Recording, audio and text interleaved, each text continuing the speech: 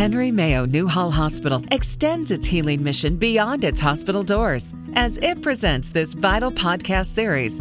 It's Your Health Radio. Here's Melanie Cole.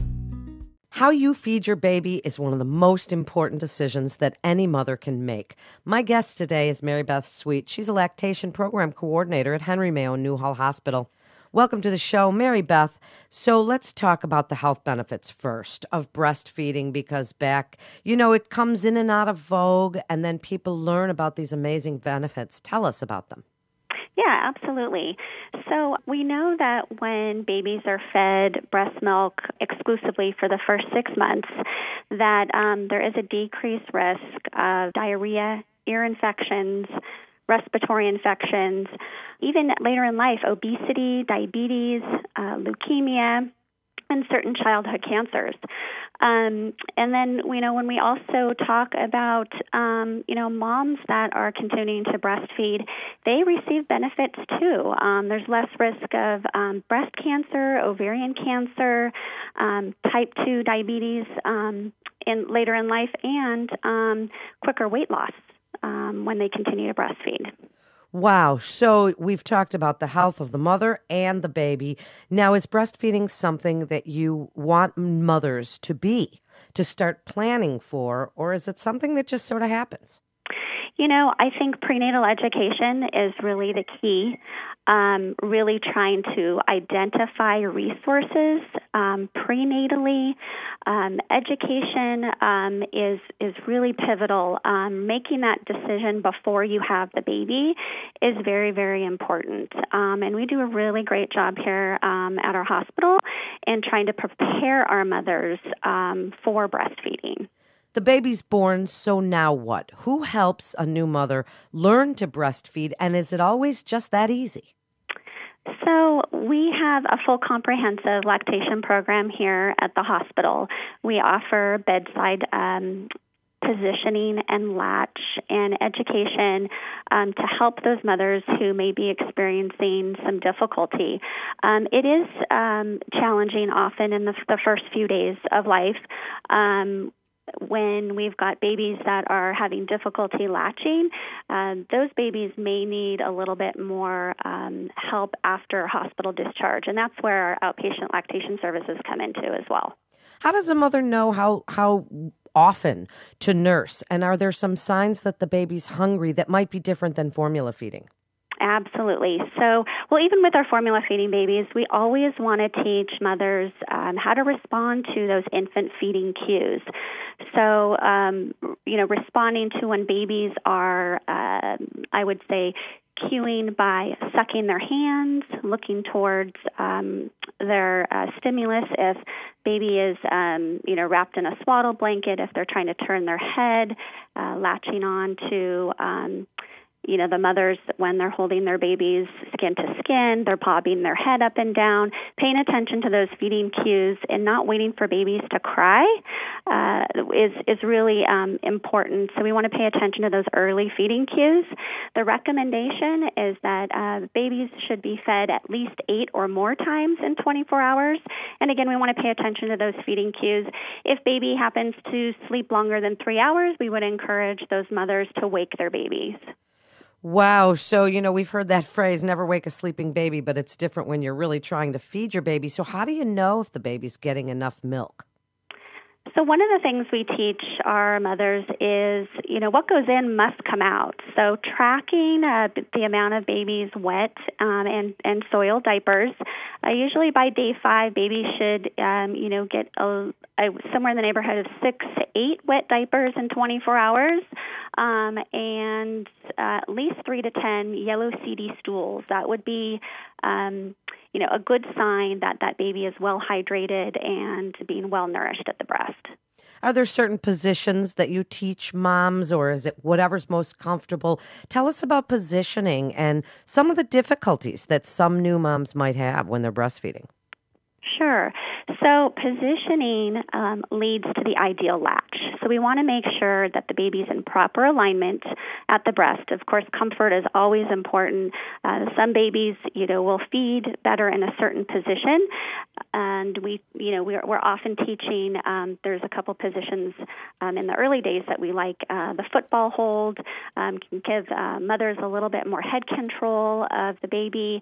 There's that traditional cradle hold that you see, displayed in magazines and in media.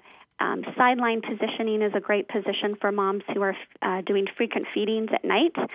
Both moms and babies are able to get the rest that they need.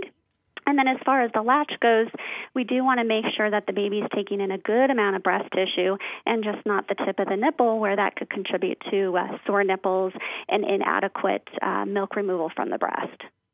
Do you hear frustrations, Mary Beth, from any new moms or even from new fathers about being involved? And how do you tell the new fathers to be involved? Yes. So, like I said before, there can be quite a few challenges in the early days, early weeks with breastfeeding. We would like to try to instill that confidence. We do have, like I mentioned, the outpatient lactation center where we would encourage mothers and fathers to come and learn how to breastfeed their babies and kind of tackle some of those challenges that may occur in those early days and weeks as our weekly breastfeeding support group. So the more help that we're able to offer to these moms really helps to instill the confidence. We teach the dads how to calm and soothe the babies. One act of feeding, dads may want to introduce a bottle, at 4 to 6 weeks to help with feedings. We would like to wait until the breastfeeding is well established before introducing an artificial nipple. But we do encourage the dads to participate in other baby care activities, changing the baby, taking the baby for walks, bathing the baby, so that mom can maybe get a little bit, more rest. And what about the Milk Depot that accepts breast milk donations at Henry Mayo? Tell us a little bit about that. Yeah, absolutely. So we're really trying to bring community awareness about the importance of donor breast milk.